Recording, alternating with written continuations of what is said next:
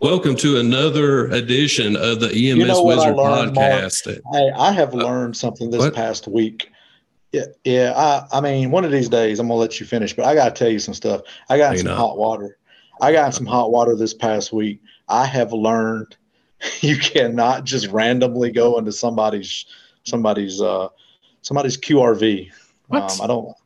Yeah. Man, what are you doing to somebody? You can't be getting in somebody. Chris, he get in your vehicle. Found him in there, Terry. I did. I'll be honest with you. I got to get rid of it now. Nah, I mean you won't be able to get the smell out of it. So, Oh, what did you do? Well, I was looking for Chris, hoping that he would like do a podcast with us, but apparently you just can't break into a truck or whatnot. I kind of thought he was in there, it was locked. I was able to finagle my way in there. Anyway, Chris, I'm glad you was able to join us in this episode. So thank you, despite the circumstances of doing that. Glad to be here. Thank y'all for having me. I appreciate it. Well, Chris, why don't you tell us a little bit about you and tell us about what you do in North Carolina EMS. So I'm at Warren County EMS. I've been here my whole career. I know it's kind of a rare breed to find. I've been here since 2004. I started as a basic. Now I'm here, kind of so to speak. I was promoted I was promoted in 2012 to shift supervisor, and then I was promoted to EMS director in 2021. April Nice. 2021, in the midst of the pandemic. Oh, so that's one of those trial by fire issues there. They just haven't found a way to get rid of me yet, apparently, I guess. Work hard at it. They can find a way eventually. At least that's been my experience. I can't keep up with you though, John. I just can't do Who it. could? Well, If you've you been shouldn't try. the same place since 2004, I think John's been the same place since 2020, maybe. 2004, meaning Okay. military time, right? Yeah, exactly. I feel those strokes at me, Terry. I appreciate that stabbing that you give me constantly about that. Hurts my feelings in my heart, and I want y'all to pray for me. That's because he's not your best friend. Yeah, that's what second best friends do. So, Well, just like He's got all a the point. other stars, you are falling. So, uh, hey, Chris, you kind of, what prompted you to even want to be an EMS? I mean, that's the stuff that sort of interests me. Is in today's world, different things are inspiring people to be an EMS. What inspired you? Was it tradition? Was it a TV show? What got you to want to be an EMS to begin with? Well, I actually started in the fire service in '95, and that was more like a family tradition, so to speak. My dad had been in the fire service for 20 years. My uncle had been in the fire service. He was actually the chief of the fire department when I joined. He'd been in the fire service for years and years and years.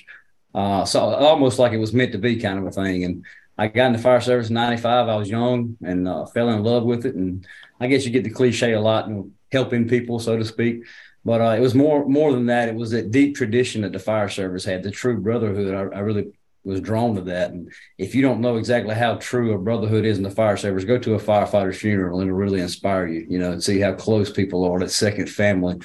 So that really drew me there. And then the respect that people gave the firefighters was really uplifting to me. And it really drove me to be a better person and to try to be better, to live up to what they expected.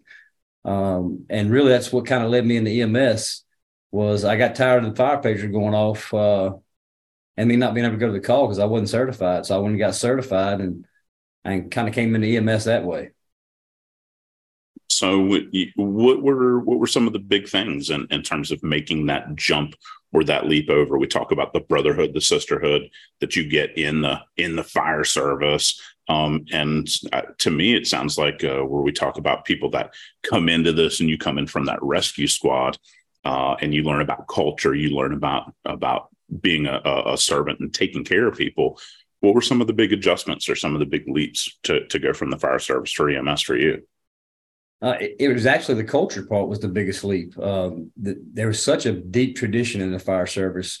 And when you look back over the history of EMS, we've changed. But we've really never gotten that really deep tradition that the fire service has. And we really haven't made that next leap to a true profession where I would like to see EMS get to in the future. So that part was different for me. The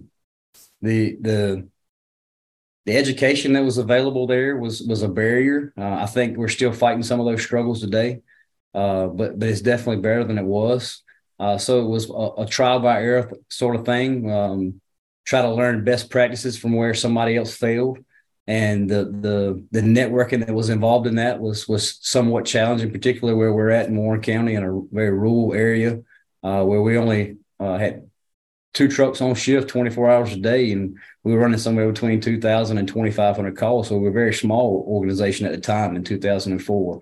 And probably half of our responses were convalescent or inter-facility transports at that time. So it was a big jump from the fire service to EMS, just a different shock. And it's not exactly what you would expect when you go into, or at least I feel like what people expect when they go into the emergency medical services. You expect that every call is a high acuity call. It's a life or death. Let's try to save somebody's life here. And you find out real quick that's not exactly what you're getting yourself into, particularly nowadays. Yeah. So, Chris, you've been with Warren County for a long time. Have you worked your way up from EMT all the way up to where you are now as the director? What do you feel like has been one of the most beneficial things that you've learned going through your promotional processes and working your way up through the ranks of responsibility? So I've been really blessed to have a very big network of friends. I'm a firm believer you don't have to know everything. You just got to know where to find it. And there's some amazingly knowledgeable people in the EMS, and a lot of them have helped me through my way. The biggest leap for me when I got promoted was to make that transition from helping people to helping those who help people. And that was a hard transition for me, particularly when I would go on some of the higher acuity calls with the crews. I found myself reverting back to what I was 2 months ago or a year ago. Even it took me a while to figure out where that boundary was and where what my role was. And I found myself stepping on providers' feet a lot, particularly the younger providers. I've been doing this 20 years. Let me step up here and run this call. And I found out real quick I was upsetting a lot of people. But as far as the transition, I think that one of the biggest things I learned was you're not going to know it all. And it's okay to say, I don't know, and look for that help and seek it out, because I think that's the elephant in the room a lot of times when you get to this level is realizing that the problem that you're facing is probably a problem somebody else is facing. And instead of saying, I don't want to talk about this problem we have because I don't want to make us look bad, chances are somebody right next door or the door next to them has had the same problem and had to fight those same battles. And if we have to go through that whole process of reinventing the wheel, we're really going to set ourselves and our neighbors and everybody else back a few steps. I think that I don't know is one of those underused terms. We're scared to say it. Officers get promoted, and because they're confident, they go through the whole, now I'm in this position, they're scared to say I don't know because they feel like, hey, I was promoted. Ain't I supposed to know? And I think you're right, but I also think that sometimes that's not even the problem. I think that one of your students said it the best. You don't know what you don't know. And I feel like a lot of people are promoted and they don't know what they don't know. So they're going through the course of work like they do know, or that what they're facing really is not even in their mind. And they're going through with all this confidence in the world, and really they're failing miserably, but they just don't know it. Right. When you said that you got promoted in the middle of COVID, what was that transition like to be in one position facing something you've never faced before, like a pandemic, and then being promoted to the top seat in the middle of that? What was that experience like? There's no playbook. That's a hard, hard transition. Yeah, I think it was a barrel of emotions all at once. Frustration was up there at the top of the list. Overwhelmed, overworked, understaffed, you name it. All the emotions were there. And again, I think is the problem that we're still looking at today. And not to swear you guys' head, but the EMS wizards, the officer classes have really helped tremendously with this. But when I got into my leadership role back in 2012 as a shift supervisor, which what we now call captains, there was no EMS leadership classes. If you wanted EMS leadership class, congratulations, here's the fire officer class in Maryland. Go take it. That slowly progressed to you find in some EMS management classes, but you had to go to Las Vegas to the World Expo or Chicago or somewhere. And guess what? that's not really helpful either, because guess what model they're working off of? They're working off a fire model. It's not, North Carolina based.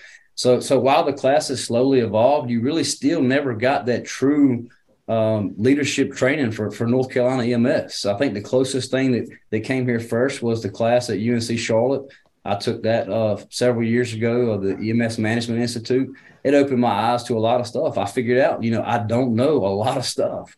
And it made me feel like it was okay, because the whole class didn't know a lot of stuff, so it made me feel a little bit better to know I wasn't alone. But, and I think a lot of people are in that same boat. We feel like we need to promote the best paramedics to leadership positions. And I think history has taught us that doesn't always work. I mean, I don't care where you're from or who you like. Everybody knows Michael Jordan's the best basketball player ever lived. Well, tell me why would there ever? Tell me how he did it ownership. You see what I'm saying? Oh, man. I think we still do that sometimes. Yeah, and you go ahead, Terry. I got something else to say. So Chris, you said something a minute ago, and it hits on something that Mark and I have talked about, that John and I have talked about, and Walter when he was with us. Something that we would talk about, and how do you make that adjustment? And because this is something that when we teach classes, when we talk with folks, when we mentor and develop folks, they'll ask the question. I go on a call and I'm used to starting an IV or talking with the family.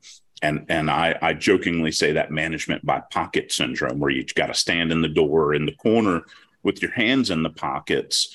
How did you make that mental transition? What helped you? Well, one thing that really turned that switch for me was a call I ran with a provider that's worked here for a number of years, and a very respected medic in my eyes. I really stepped on his toes pretty bad that call, and he came in my office after the call, and we had a nice little talk, and I was humbled. I was brought back a couple steps, because I understood exactly what he was saying. And it really made me do some soul searching, some investigating of my own self and my own practices. And I found out that it was really, I'm not going to say it was really aggressive, but it would come across as aggressive. So I made that transition after that day. I told myself, when I go on calls from now on, I'm going to sit back and, number one, and I'm not saying this because I'm the director of Warren County, but I'm going to tell you, we got some of the best medics in the state of North Carolina, and I truly believe that. And I sit back and see those medics work. And while I'm doing that, what my brain is processing is, okay, this is great, but how can I make it better? What can I do for these guys to make their job easier? Or where are they coming up short? And when I'm on calls, that's what I'm constantly thinking about, to prevent me from going into that role. That's what I had to do to kind of set myself back and step back a little bit.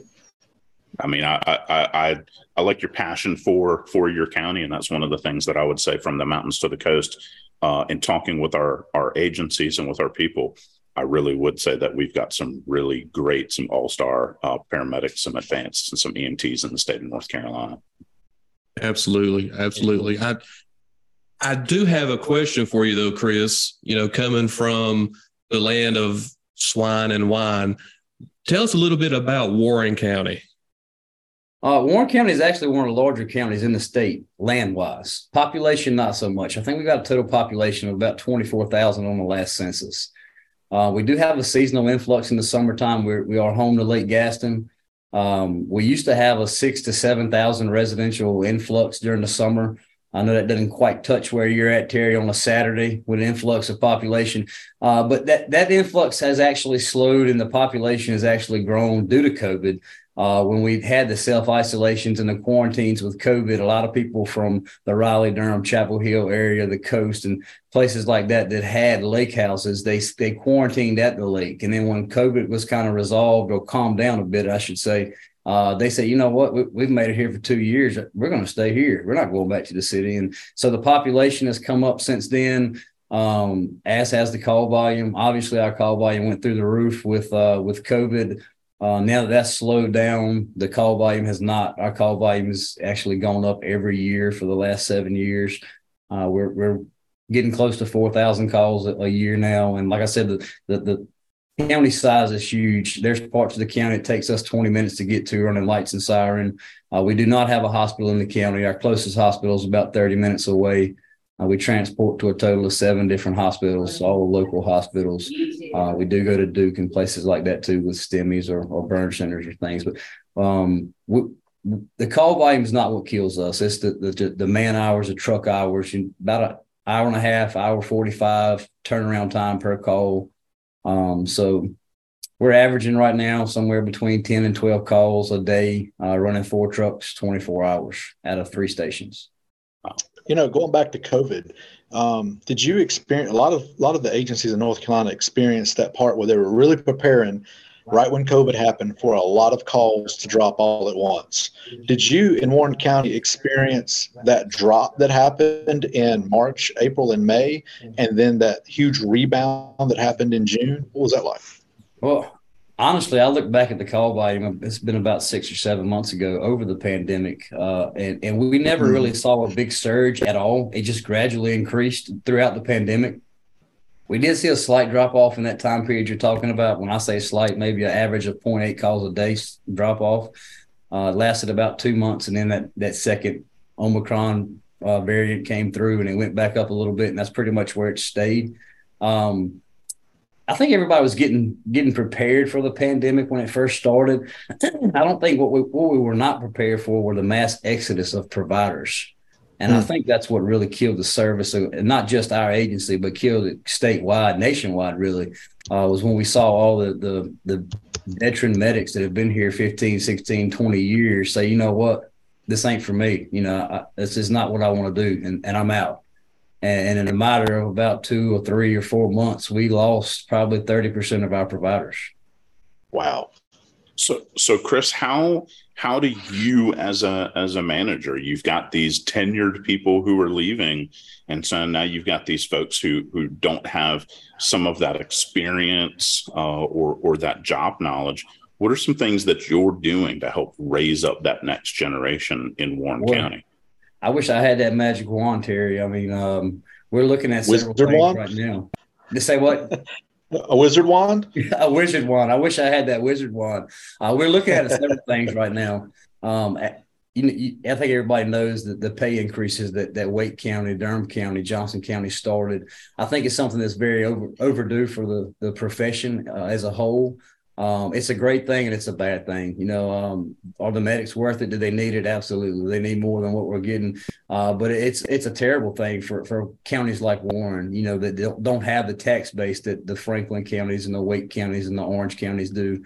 We just can't match that. And it's really putting a strain on us even today to try to find that edge that we're just going to take us to recruit some people.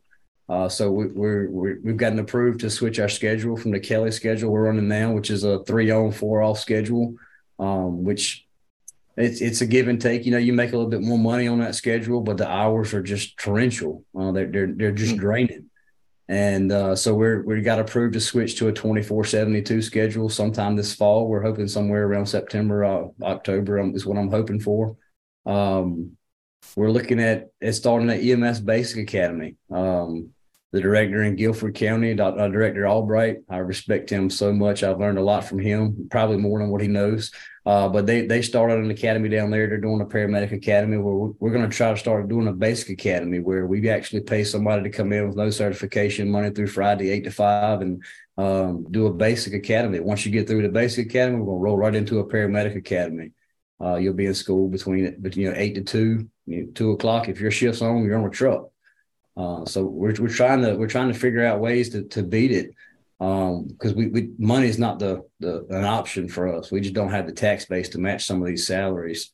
When I first started as interim, when Director Pascal, who was here for over 40 years, when he was here, when he left, I think our starting pay for a medic was like $16.25, if I'm not mistaken, and the county's been good to us. The county's always been good to us. I think we're up now to $22.15, so we've made a good jump.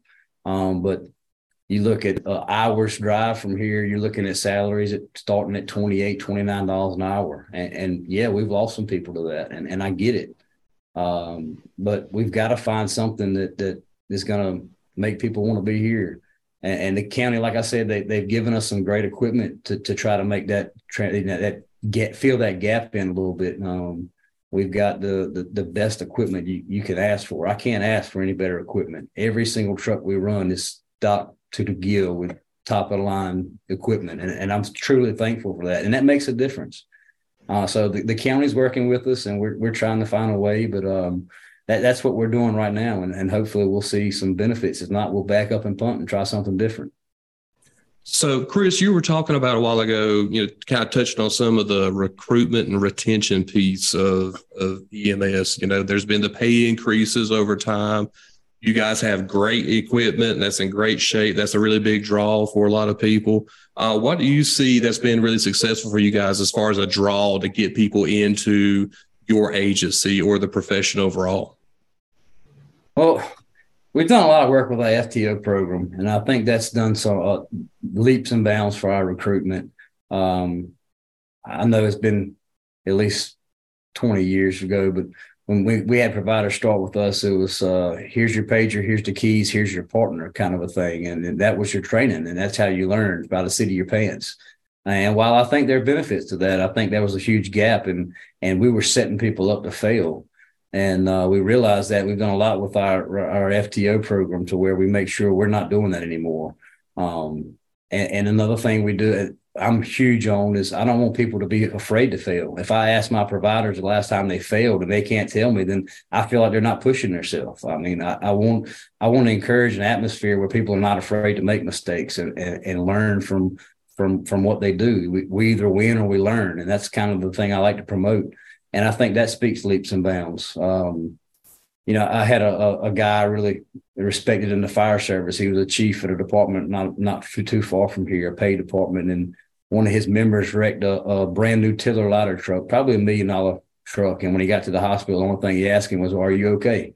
"Yes, chief, I'm good." He said, "Well, all right, anything I can do for you?" "No." And he turned around and he left. And I think that spoke volumes to his employees, where he's at and his mindset there. And that's kind of what I'm trying to promote here. And I'm not faking the front, that's how I am. And I've just always been that way. So I think that helps pull people, because people don't leave bad jobs. They leave bad management, So, I mean, exactly. If we can figure that part out, I think exactly. we'll have the recruitment stuff bid a little bit better too. The other recruitment tool you probably could have in there is trains. Do you have any trains in your county? No, we don't have any trains. We have train tracks, if that counts, but no Terry, train. you could take pictures of train tracks, Terry. How do you have train tracks and no trains? We don't have time for that. Yeah, so that's a different podcast, Terry. We'll get there next time. Yes.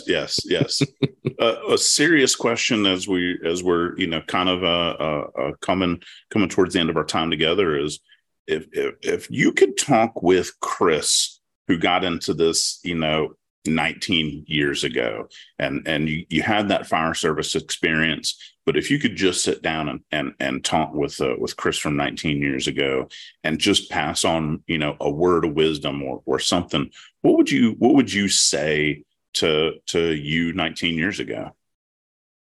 If I had to pick one thing, I'd probably tell myself to stop comparing me to other people. I struggled with that a long time in my career. I had so many people that I looked up to so much, and I compared myself to them. And what I didn't realize was they had things going on that I knew nothing about, and vice versa. I had things going on they knew nothing about. And when I made that transition and stopped comparing myself to other people, and instead compared myself to who I was yesterday, and try to be better than that person, that's really what got me to where I needed to be. And if I could have done that 19 years ago, the sky would have probably been the limit. We don't know the battles that other people are fighting, whether it's their personal or whatever demons. And so that's pretty good. That's pretty good advice. Yeah. And I think one thing we haven't mentioned is how Walter's not with us tonight much. But he's not dead. But he isn't dead. And you remind me, your story reminds me so much. It's very similar to what Walter's story is. He's homegrown. He's there and he wants to see something very specific too. his agency and stuff. So I kind of hate that he's not with us, in this episode. But I can imagine some of the questions he would ask would be due to the loyalty, the passion that you have for that specific county. So I think that's one of those things that I personally feel is pretty cool about your story. It's a cure and a curse all in one. I mean, you want to leave it better than you want to leave it better than what you found it. So it's a little pressure there, So, but I think that too speaks a little bit to the recruitment side. If you're here for 20 years and you're here for the long haul, I think that speaks volumes to people that are interested in coming there. What's making him stay? Do you have a best friend? I've got a second best friend. Is it Terry? Is it me? No, Am I your second best friend? Terry is not my best friend. Am I your second best friend? You might be in the top 5, Terry. Okay. I got a trip planned for the Outer Banks not too long. If I can get a helicopter ride, you might make the top 3. Okay. I mean, I'll make no promises, but we can see what we can do. I'm willing. I mean, John doesn't have a helicopter. No. What does that have in it? What? And you didn't get in my truck either, Terry. So I mean, that's true. There too. That's because I respect the man in his vehicle.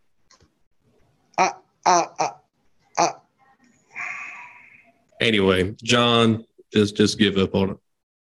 Chris, it's been a pleasure talking with you during this episode. Really enjoyed the conversation.